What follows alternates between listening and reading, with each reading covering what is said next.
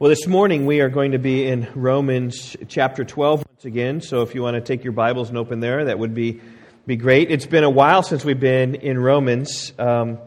Actually, I think back in November was the last time we were here, just before our Advent series. And we had elder installation before that. We had a praise and prayer service. And so it's been a while since we've been here. And it's been a while since we've been in Romans chapter 12.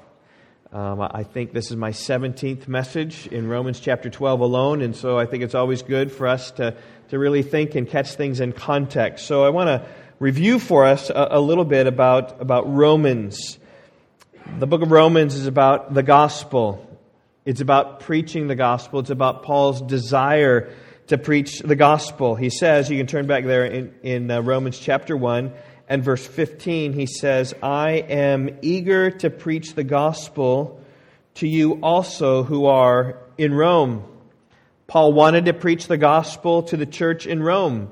He wanted to remind the saints there, the believers, of the good news that Jesus Christ came into the world to save us from our sins. And he does that by grace through faith. It's not based on our works before God or our religious efforts or our achievements or our righteousness. Our salvation comes simply as we believe in Christ. His perfect life is then imputed to us who died in our place. And that gospel is really good news that is to be proclaimed. It is good news that we all should be about proclaiming. The message of Romans here is eager to preach the gospel. It was Paul's eager desire. It ought to be our eager desire as well. And you can see how Paul even longed for that, not only just for those who are in Rome, but he also longed to preach the gospel to those who'd never heard the gospel before. You can turn over to Acts chapter 15 and verse 20.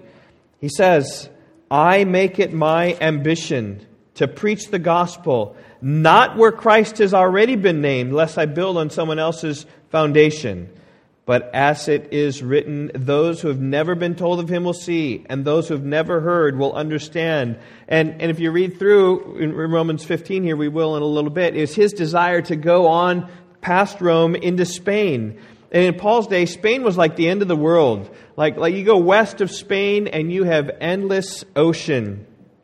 And the gospel had not yet reached there. And Paul wanted to bring the gospel to there. He wanted to tell them the good news, that the wages of sin is death, but the free gift of God is eternal life in Christ Jesus our Lord. He wanted to preach the gospel to those who are in Spain. And this, by the way, is the reason why he wrote Romans in the first place. He was seeking help to get to Spain. He was seeking mostly financial help, but he would have taken help in any sort of way, whether it was direction or relational or travel or someone had a boat to get him to Spain, he would have done that. He says in chapter 15 and verse 24, I hope to see you in passing as I go to Spain and to be helped on my journey there by you once I have enjoyed your company for a while. And this you can even see Paul's ambition and his hope is to preach the gospel. At the beginning he talks about it in Rome, and at the end he talks about he wants to go to Spain to preach that gospel. It kind of makes a nice bookend, if you will. It's all about proclaiming the gospel to people. The book of Romans is a missionary letter, which Paul is wanting to get support so we can take this gospel that he describes in Romans, but be able to take it to the world. It ought to make us eager to preach the gospel as well. And by the end of going through Romans, we ought to be more eager, more desirous to be sharing the hope that we have in Jesus. To the church, like Paul did in Rome, I mean, there's a way you preach the gospel. It brings encouragement to our souls. Or to those outside the church for evangelism. All this should be wrapped up in this phrase. I put it on the screen there. Eager to preach the gospel. You say, what's the gospel? Well, that's what Paul explains. Chapters 1 through 14 or so, he's really centered here on the gospel. And so I've summarized what Paul has said in Romans. I have 6 words, all right? So they've been on the screen for a long time. I took them off the screen. What are the 6 words of Romans? The first word is what? Sin, then salvation, then sanctification, then security, then sovereignty, then service. Okay, how many of you can do that without your Bibles now? Okay, maybe, I'm not sure if that's right there in the front or whether you got it memorized. So some of you may have just been reading, and I encourage you in the beginning of Romans to write down those 6 words. Okay, but you got to close your Bibles now. Okay, no screen. First word is what? Sin. Chapters 1 through 3. The next word is salvation. Chapters 3 through 5. The next one is sanctification. Chapters 6 and 7. Next word is security. Chapter 8. And then sovereignty. 9 through 11. And then service. 9 through 12 through 16.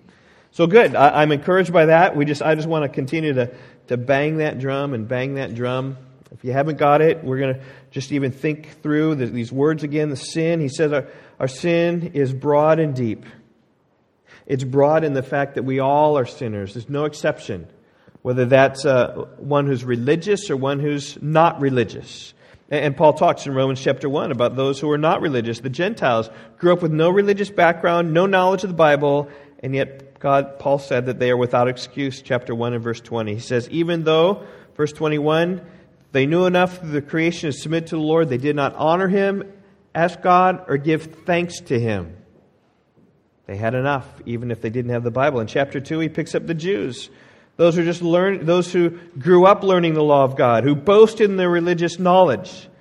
And Paul said, you who boast in the law, you dishonor God by breaking the law. Chapter 2, verse 23. And the sum is in chapter 3, verse 10 through 12. None is righteous, no, not one. No one understands, no one seeks for God. All have turned aside, together become useless, worthless. There's no one who does good, not even one. And apart from the grace of God, our sin leaves us under the wrath of God. That's the first word there. So we look at sin.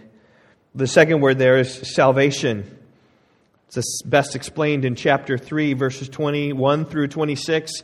As many have described it, like the most important paragraph in all the Bible, where Paul contrasts the wrath of God has been manifest, but now has been manifest the righteousness of God. And the righteousness of God comes by faith. That's what it says in verse 22. The righteousness of God through faith in Jesus Christ for all who believe. For there's no distinction. For all have sinned and fall short of the glory of God. Verse 24. And are justified by His grace as a gift through the redemption that is in Christ Jesus. And in chapter 4, Paul describes how this redemption comes, just like it came with Abraham, that we believe God and He gives us righteousness. Chapter 4 and verse 3, Abraham believed God and it was counted to him as righteousness.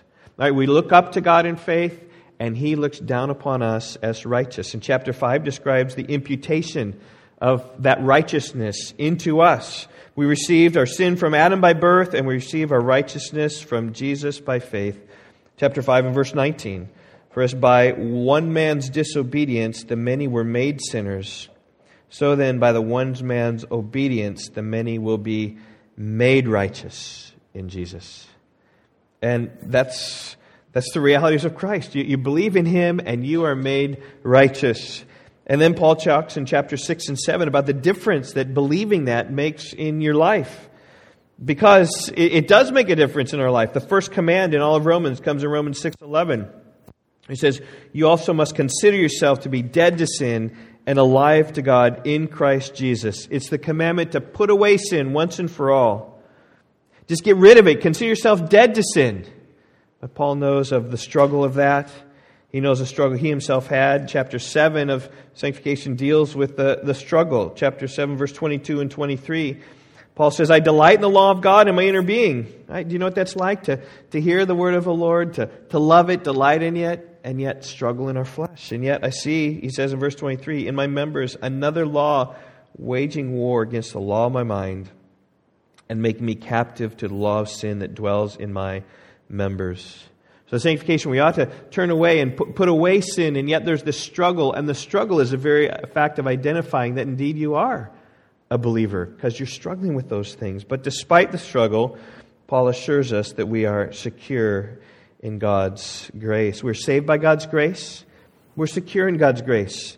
And the beginning and end of this chapter is a great way to look at it. We are secure in the work of Christ. There's no condemnation for those who are in Christ Jesus, because when you're in Christ Jesus, no condemnation is upon us. And we are secure in the love of Christ at the end of the chapter, verse 38 and 39. I'm sure that neither death nor life, nor angels, nor rulers, nor things present to come, nor powers, nor height, nor depth, nor any other created thing in all creation will be able to separate us from the love of God which is in Christ Jesus our Lord. We're secure in the love of Christ. If there's no condemnation in Christ, that means that there's nothing that God's going to condemn you. You're secure in the work that He did on the cross. And then likewise, if there's nothing to separate from the love of Christ, you're secure in His love for you. And then Paul follows by addressing this issue of the sovereignty of God. And he does that in verses 9 through 11. The issue is about Israel.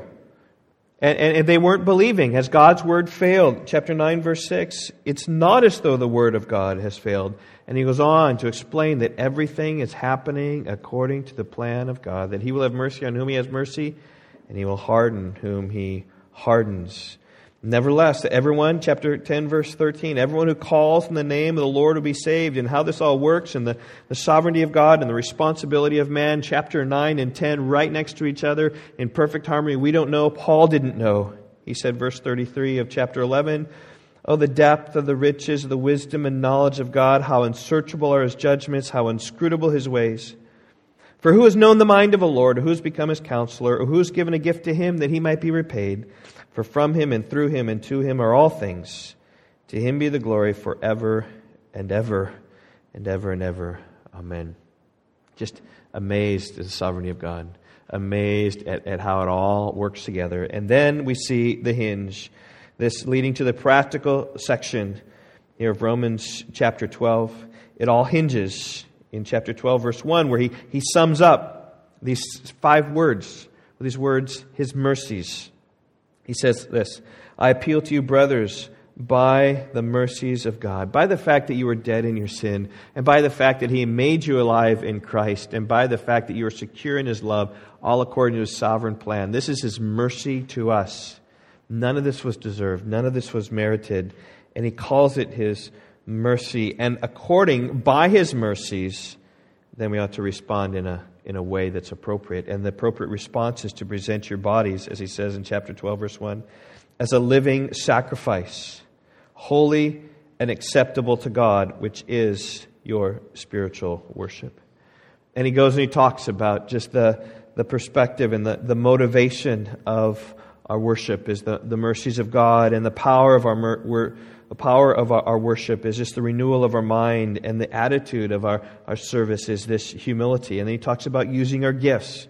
And then beginning in verse 9 and following, he just talks about the body life, giving a picture about love and what's that about. And beginning in verse 14, really focusing upon mercy. And we come now this morning to verse 18, which reads this way, Romans 12:18. If possible, so far as it depends upon you, live peaceably with all. Real short verse. Let's read it again. If possible, so far as it depends upon you, live peaceably with all. All right? That was pretty weak. All right? Let's all say it together. If possible, so far as it depends on you, live peaceably with all. One more time. If possible, so far as it depends upon you, live peaceably with all. The title of my message this morning is appropriately entitled, Live Peaceably. Now, you know what? I don't think that I have ever spoken in natural English that word, peaceably. It's just not the way I normally speak. In fact, this is the only time in the New Testament peaceably is used. It's used a handful of times in the English translation here about living at peace or whatever it means. And just even other translations, right, sense this. And in fact, the NASB says, be at peace with all men. The NIV says this, live at peace with everyone. Or as Eugene Peterson paraphrases it, I love the message and how he paraphrases things in just a colloquial. He says, get along with everybody. That's sort of the idea. And in fact, this idea is, my first point, is the command. Here it is, the command is to get along. Be at peace. be united. And the idea here is that Christians, of all people, ought to be peace-loving people. Now, when you hear of peace, you might be thinking of a VW van, right? It's got the peace sign on the front and the love and all these bright colored all over the place. And you might think about the guy who drives the van, looking something like that. Not a care in the world, enjoying drugs and rock and roll. But that's not peace. What is it? That's passivity. That's not what God is calling us to. In fact, if anything, He's calling us to pursue peace. He's calling us with a passion to get on, making sure actively that we are at peace with one another. He's calling us to peace in our personal relationships, not this worldwide karma, softness, or whatever. He's not calling us to that.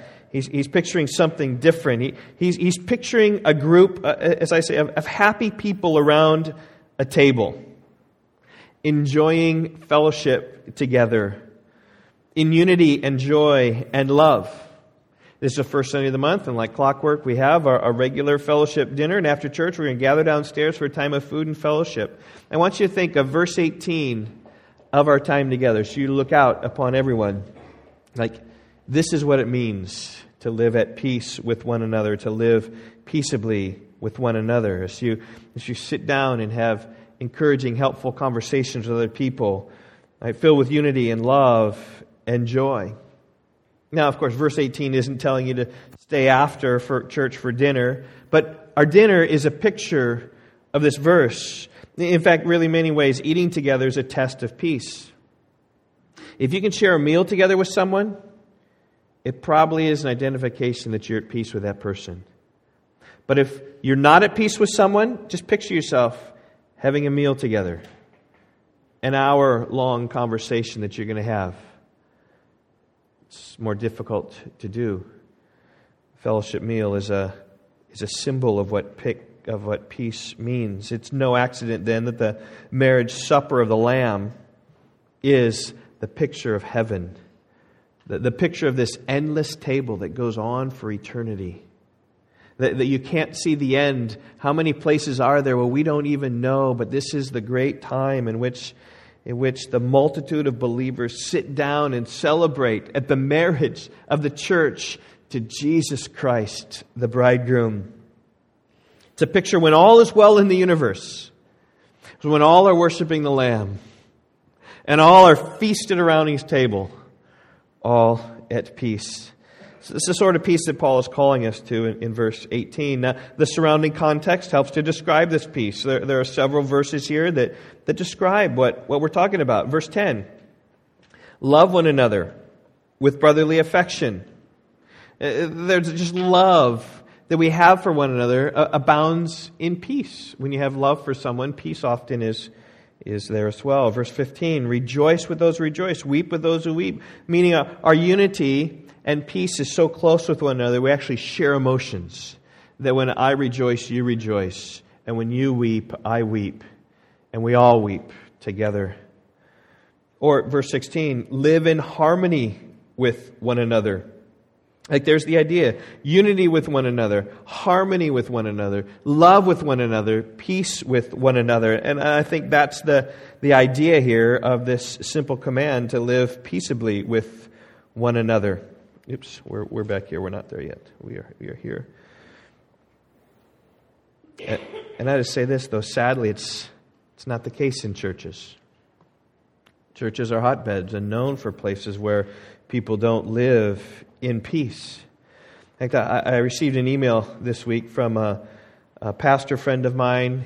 He didn't know I'm preaching on this, wasn't talking about this. He just kind of threw it out to a circle of pastors that we have. We pray for one another. And he said this, men, I've been dealing with an issue and I've been thinking about for some time. He says, how to identify a toxic person, starting with self-examination, of course, and what to do with them in your life.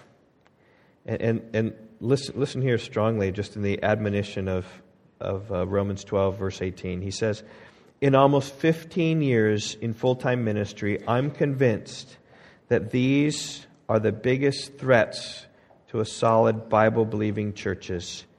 Actually, we are fertile ground for their destructive behavior of toxic people coming in who aren't doing everything they can to live at peace with one another, like Paul is commanding here. In fact, let me just pray for us that we could follow this. Father, I pray, even as my friend talked about, just toxic people who can't live at peace with others. Father, and how devastating and difficult that is. God, just would pray that you would provide at Rock Valley Bible Church just a peace that would, God, be beyond our understanding, beyond our comprehension. God, that you would do it, that you would unify us, that we all would be passionate about pursuing peace with one another. God, you've got to do it, and I pray that you would. God, give us the heart to pursue these things. In Jesus' name, amen. However, though, notice in verse 18, Paul isn't calling us just to peace within the church. Look what it says. It says, live peaceably with who? With all. And so that's not just all in the church, that is all everywhere. Not only those inside, but those outside as well. Now, as you think about it, Christians ought to be the most peace-loving people on the planet. I mean, the reason's simple, because through faith in God, we have peace with God. Romans chapter 5 and verse 1. Therefore, since we've been justified by faith, we have peace with God through our Lord Jesus Christ. And being at peace with God gives us no real reason to be contrary to others. Right? When it comes to others, right, we have their best in mind. We don't need to sell them or trick them or use them. We're not going to use them to climb up some corporate ladder. We're not trying to sell them anything. We're trying to persuade them to come and follow Jesus and know the joy of life now and of life to come that comes through faith in Him. And so we ought to live peaceably. In fact, in several of Paul's letters, he alludes to this peace that we ought to have with those outside the church. He tells Timothy, 1 Timothy chapter 2, 1 and 2. He says, first of all then, I urge that supplications and prayers and intercessions and thanksgivings be made for all people. He says, so we need to be praying for all people. And then he mentions, for kings, we should pray for them, and all who are in high positions. Why? That we may lead a peaceful and quiet life, godly and dignified in every way. And the idea is that it's to pray for our leaders so that we might live at peace. Because rulers of our nation can make life miserable for believers, right? To enact laws and persecutions and hardships, which was the context of the first century. But our aim for us as citizens, as Christian citizens, is to live peacefully and quietly and with dignity in society, to be model citizens, so we can enjoy such a life. That's why we pray. He tells those in Thessalonica, 1 Thessalonians 4, 11 and 12, aspire to live quietly and to mind your own affairs and to work with your own hands so that you may walk properly before outsiders and be dependent upon no one. The idea here Paul is saying in the first century, particularly when Christians were so in the minority, to live under the radar. Live peaceably. Don't be a burden or a bother to society. Rather be a blessing instead. Live at peace. Right? So when the mayor of Rockford thinks about Rock Valley Bible Church, what does he think? He should think blessed thoughts, even if it's on his radar. I'm not sure it is. But we should be a blessing to our leaders. We should know them. We should live peaceably. We should be supportive. And particularly as we think about this command, I do think it comes hard against those who are natural contrarians. Maybe you call them toxic people, who question everything, who want to stir the pot, who love the argument. But peaceful living oftentimes will shy away from those things, not because they're not important, but will understand the priorities. Right? Peaceful living means that you don't always stir up the controversy. It means that you will often smooth the ways. I know maybe if you know of a person you have a friendship with, if you bring the conversation into a particular area, you know there's conflict's going to arise. and you've been over that bridge before, you've walked that path before, and the peaceable person won't bring that up, but we'll go around that topic. And that's the command to live peaceably with all people. We come now to the conditions, because Paul is wise enough to know that peace isn't always the case, but sometimes it's not possible, because he begins verse 18 by saying, if possible, so far as it depends upon you, live peaceably with all. And when Paul says, if possible, that means there's times where what? It's just not possible. We can't fully obey this command. We can't be peaceably at all. I mean, we can, if possible, be at peace with all. And in fact, as we'll talk about next week in verse 21, we certainly can, as we overcome evil with good, the evil with people. It gives us a confidence that we can overcome that evil with good, and we can seek a peace. But there are times when peace just isn't possible. This is what Jesus was alluding to in Matthew 10, verse 34. When he said, do not think I have come to bring peace on earth. I have not come to bring peace, but a sword. So this is why the Bible is such a great book, is because we could take this statement here about live peaceably with all men and just kind of say, oh, look at this. All right, we can do this. But Jesus himself, who was the Prince of Peace, the one who would bring in an everlasting government that had perfect justice and righteousness forever. As Troy preached a few weeks ago, Jesus was pierced for our transgression, crushed for our iniquities. Upon him, the chastisement that brought us peace came upon him. Romans 5:1, we have peace with God through our Lord Jesus Christ. This one who was bringing peace to the world. Though he said, I've not come to bring peace, but a sword. You got to figure out then, how is it that this is the case? And Jesus said these words in Matthew 10 in the missionary context. He was sending out his disciples to preach to the lost sheep of the house of Israel. The kingdom of heaven is at hand. Right? Preach to them that they should repent, call them back to the Lord. And Jesus knew the conflict that they would face. He said in chapter 10 and verse 16, behold, I'm sending you out as sheep in the midst of wolves. And you don't want to be sheep in the midst of wolves. When you're on their radar, you will be eaten up and devoured. He told them, Matthew 10, 17 and 20, he says, beware of men, for they will deliver you over to courts and flog you in their synagogues. And you'll be dragged before governors and kings for my sake to bear witness before them to the Gentiles. Listen, that's the reality of preaching the gospel. As we're eager to preach the gospel, there are times when people won't like it. And they will persecute you for it. And they will be antagonistic against you in whatever scope that they have. Whether it's work or promotions or financially or reputation or whatever. It's not possible to have peace always. There's some conditions here. Jesus continues in Matthew 10 with these words. He says, I have come, Jesus says, right? He's the Prince of Peace, but he says, I've come to set a man against his father, and a daughter against her mother, and a daughter-in-law against her mother-in-law, and a person's enemies will be those of his own household. That's because the gospel, which brings peace, won't always bring peace. Jesus said, I've come to bring a sword. It will divide and it will cut many times. In fact, the very peace with God that one experiences is the very same thing that causes contentions with the family.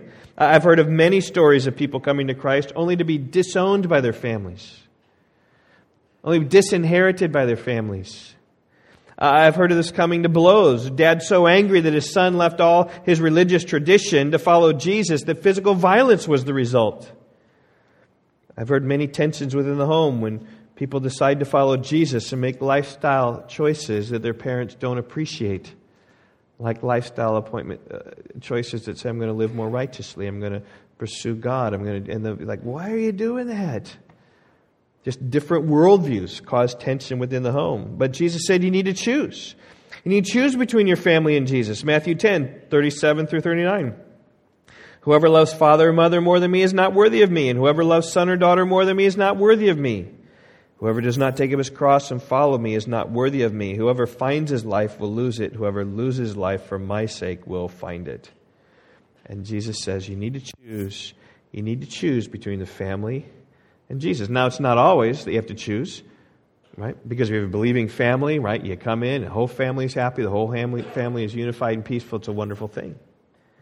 But there are times when the families are distant, and he says, well, you're going to choose your unbelieving family, you're going to choose me. And we have to choose Jesus. And that creates strife, and there's tension, and sometimes it's just not possible to have peace with others. But there's a second condition, and he says this, so far as it depends upon you, live peaceably with all.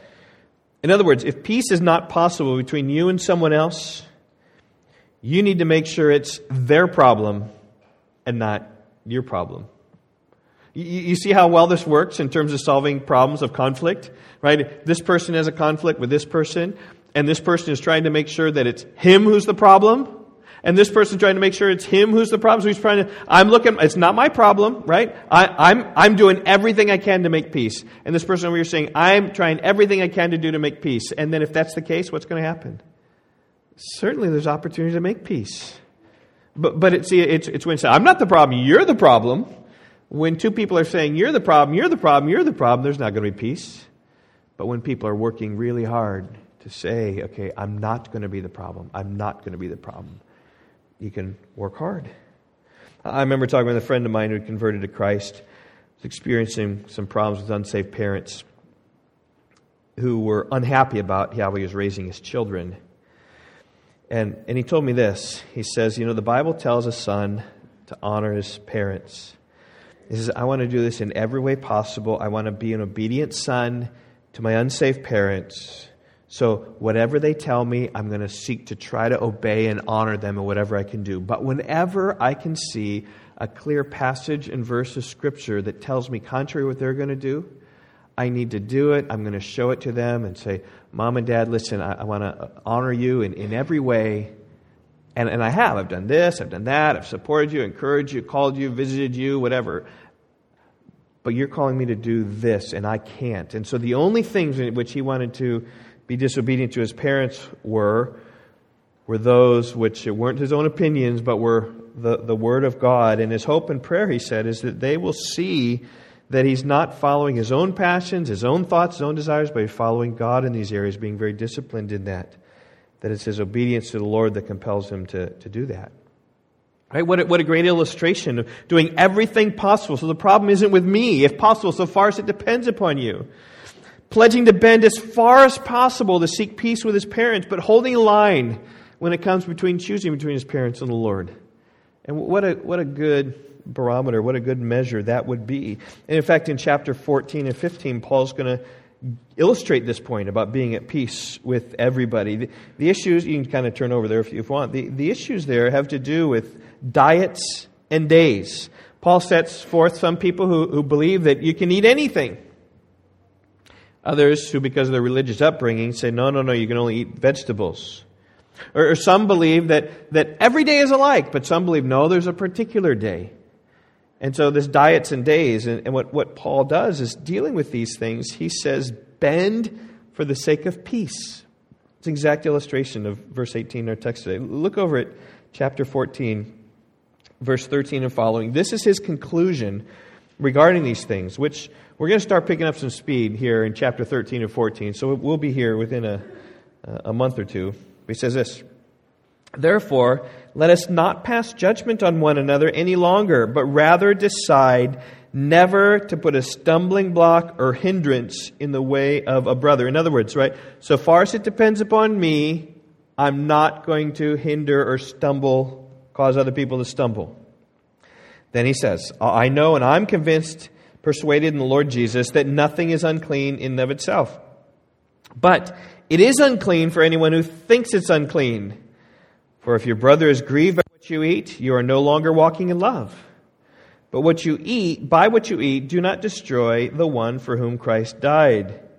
So do not let what you regard as good be spoken of as evil. Right? And there's that same thing. As far as it depends upon you, let not what you do be spoken of as evil. Let not the evil be on you. Rather, you do the good. And don't destroy other people and your relationship and your peace with them because of you holding to yourself, right? You bend for the sake of others. And then he says this, the kingdom of God is not a matter of eating and drinking. Right? It's not these things. So bend on these things. but of righteousness and peace and joy in the Holy Spirit. It's peace. That's what the kingdom of God is about. It's about peace. Verse 18, whoever thus serves Christ is acceptable to God and approved by men. That whole idea of being approved by men, that just means that there's peace among there. Acceptable to God, approved by man, what a wonderful thing, right? When you bend for the sake of peace. And then it comes, so then, let us pursue what makes for peace and for mutual upbuilding. In other words, peace is more important than your own opinions and your own practices. So as it depends upon you, do whatever you can to live peaceably with others. So any conflict you have, can you say in the integrity of your heart, God, I have dealt righteously in this case. I have confessed my wrongs, sought to do right, sought in every way possible that I could to be at peace in this situation. That's your aim in every relationship. Okay, finally, I just want to give some counsel. Now, conflict resolution is a huge topic. All right? So my counsel is going to be very brief. It's not exhaustive. In fact, even if I had a series of sermons on peacekeeping, there's no way. There's absolutely no way. Every situation is a little bit different, but I can give you some counsel, so bear with me a little bit. I just want to ask you, right, are you experiencing conflict with others? Maybe picture someone in your mind. Maybe think of past conflict. Are there those in your relational world who do you find difficult to speak with? Or maybe even have a meal with, or even to be in their presence? Those are the people that he's talking about, to be at peace with them. And I'd say, first of all, just be encouraged. Okay, because Paul, though he's speaking this, he himself was not blameless in this. He had something similar. In Acts 15, Paul, in Acts 13, went out on a missionary journey with he and Barnabas. They planted all these churches. They saw converts to Christ, and they came back. And after some time, they said, let's go visit all these people and all these churches. Let's go visit them on their second missionary journey. And both Paul and Barnabas said, yeah, that'd be wonderful. And then they started having conflict. They started having conflict about who to bring with them. And Barnabas wanted to bring John Mark. And Paul said, I don't want John Mark to come. But Barnabas wanted him to come. He was his cousin, so maybe he had some family relationships there. He wanted him to come. He believed in him, but Paul said no, because John Mark was with them on the first journey and had deserted them, went home halfway through the journey. In fact, a quarter way through the journey, went home. From the island of Cyprus, he sailed back home, and they sailed on and up and through Asia Minor and back. And Paul said, no, he deserted us. He's not going to come back. And Barnabas said, I think he's good. I think it'll be good. And Paul said, we're going to visit these churches where we worked and labored, but he didn't even labor there. He said, that's okay, but he's a faithful boy. He needs to come along with us. And we read in Acts 15, 39 and 40. And there arose a sharp disagreement, so they separated from each other. Barnabas took Mark with him and sailed away to Cyprus. But Paul chose Silas, and departing, having been commended by the brothers to the grace of the Lord. They had a conflict, a disagreement so large that they couldn't resolve it, so they separated from one another. Now, the good news is this: you trace the life of John Mark through Paul's epistles. You see him at the end of his life in 2 Timothy chapter 4, verse 11, saying that Mark, he wants him to come because he is, quote, very useful to me for ministry, end quote. So John Mark, who had originally deserted him, at some point kind of came around and the conflict wasn't there, and there was a united posture between he and John Mark. Now, we don't know about Paul and Barnabas. The last we hear of Barnabas is he sailed away. Who knows? They may have conflict to their dying day. I'm not exactly sure, but we know John Mark, things were resolved. And here's the lesson, right? Be encouraged, but also know that it takes time. If you're experiencing conflict, give it time. And in that time, pray and fast and seek the Lord.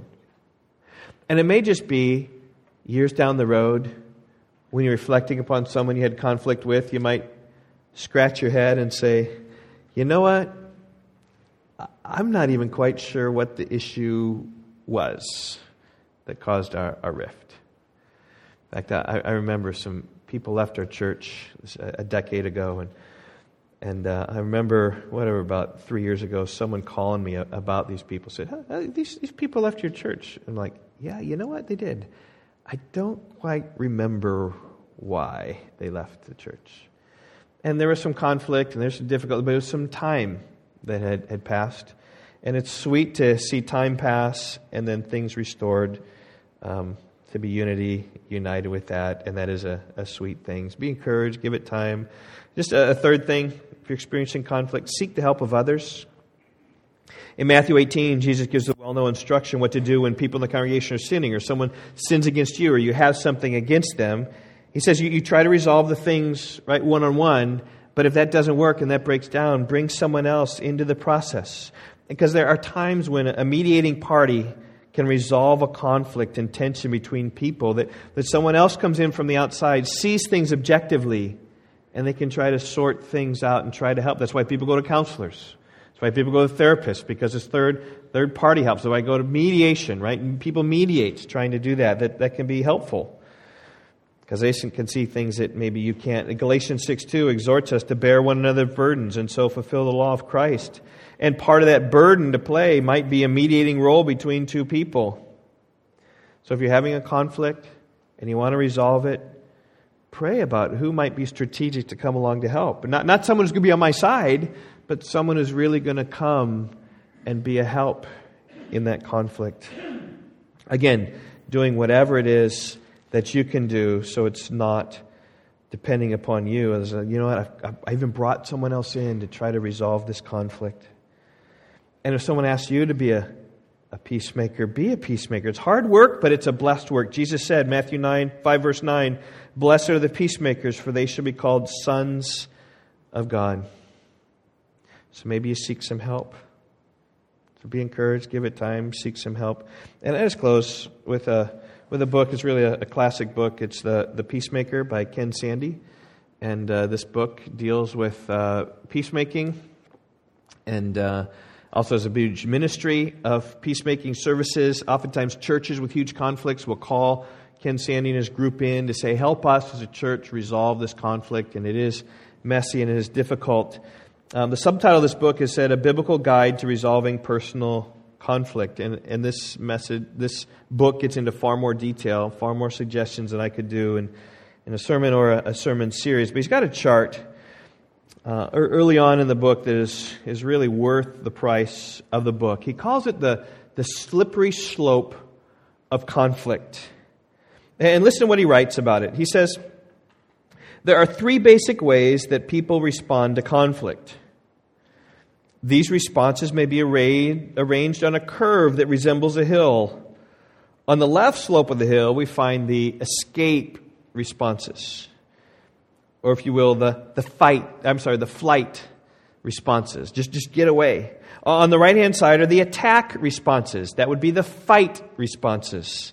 Fight and flight. And in the center, we see the peacemaking responses. And these are the ways which you're seeking to make peace. He says, imagine that the hill is covered with ice. And if you go too far to the left or the right, you can easily lose your footing and slide down the slope. Similarly, when you experience conflict, it's easy to become defensive or antagonistic. Both responses make matters worse and can lead to more extreme reactions. If you want to stay on top of this slippery slope, you need to do two things. First, ask God to help you resist the natural inclination to escape or attack when faced with a conflict. So you just think about the conflicts you've had. And some of us might tend to be escape artists. We're just going to not talk about that. We're not going to deal with it. We're going to go away. And others tend to be attack dogs, right? We're going to deal with this thing front on. We're going to try to get it. We're going to kind of go at things militant just to solve this thing. But you ask God, what is my natural inclination? And may God give help to resist that. He said, second, ask God to help you develop the ability to live out the gospel by using peacemaking responses that best suited to resolving a particular conflict. And the escape responses, right there, denial, right, or running away from it, or even suicide is a way of escape. Like, it's so bad, I just want to deal with it. I'm just going to kill myself. And the attack responses on the other side, right, assault, right, punching people or suing people, right, monetarily wise, or even murder is just the word. Conflict, right, I'm just going to kill the other guy. But then the peacemaking response is right there in the middle. And then kind of on the escape side, right, you can just overlook it. That's an overlooking. That's an escape, a flight sort of thing. Or you can seek reconciliation or negotiation. It's kind of just bringing you back in. Or mediation is more more aggressive. Or even arbitration or accountability. Those are just higher in terms of the attack side. So all these things are good peacemaking responses. In the book, he goes through all of them with detail. Right? If you tend to run, this is what it looks like. If you tend to attack, this is what it looks like. And how to respond, he really talks about that. But there's another picture I think is better, easier to understand. This is from The Young Peacemaker, which I think his wife wrote. I'm not exactly sure. It's the same picture, but there on the top, you see these guys, right, pointing at each other. And the one's got a shirt there that says conflict is a slippery slope. And you got hot butter there, and you got a skateboard with wheels, and the guy's got soap attached to the bottom of his feet and a banana peels, and just like, whoa, we got to stay on top of this thing, and we slip around. And the same idea, though, that in the middle is when you're working it out, and on the one side you got the escape, on the other side you got the attack, and the escape, this is really good for kids, right? The escape is when you're running away, right? And then the attack mode is when brothers and sisters are putting up their dukes and fighting it down. Right? And there are different ways that the words are a little bit different. They're a little dumbed down, more for kids. Right? The escape is to run away or to blame. Oh, it's their fault. It's their fault. I didn't do it. That's running away from your conflict. Or the attacking is the put downs. Oh, you're so bad. Or gossiping, telling others how bad you are, or even physically fighting. But the idea of working it out is, on the escape side, is just to overlook it. Just don't worry about it. On the attack side is to say, okay, let's be more aggressive about this. Let's get help. Let's bring people in on this. And then just talking it through so that you can be at peace with all people. And you know what? There's one part of this picture that really is the best part. That's the part where brother and sister are arm in arm. And they're working it out. And they're at peace with each other. And that's my prayer for us at church, that we, through our conflict, would work it out. And that we would follow after Paul, that we would live peaceably with all. Let's pray. Father, would pray you would give us grace, oh God, to work out conflict in a right way. God, if there are those who have bigger cases of conflict, I pray there'd be others in the body who could help. God, that the time would be given there, that we'd pray for those persecuting us. We'd pray for those we're not at peace with. God, I just even pray especially for our church. God, that you would create within us an atmosphere of peace. God, I just thank you for the testimony. Our church is so much more peaceful than many other churches are. God, just thank you for that. Would pray that you would continue that on. I pray that we would excel still more in these things, oh God. Be our strength. Help us, oh God, as far as it depends upon us, if possible, that we would live peaceably with all people. God, we do that for the glory of Christ. God, we pray also for our fellowship dinner. Lord, we pray that'd be a great picture of us, the church, sitting down with people. God, each of us could sit down with every other person because the conflicts there are minimal. God, that we have peace with everyone. May that be true. May it be a picture of us as we eat together. We are thankful for how you provide in abundance for us, all the food. God, you supply everything that we need. God, we are thankful for Christ Jesus, who died for us, gave us peace with you through faith, and would pray you'd help us, as Romans 12 speaks, to respond rightly. Pray in Jesus' name. Amen.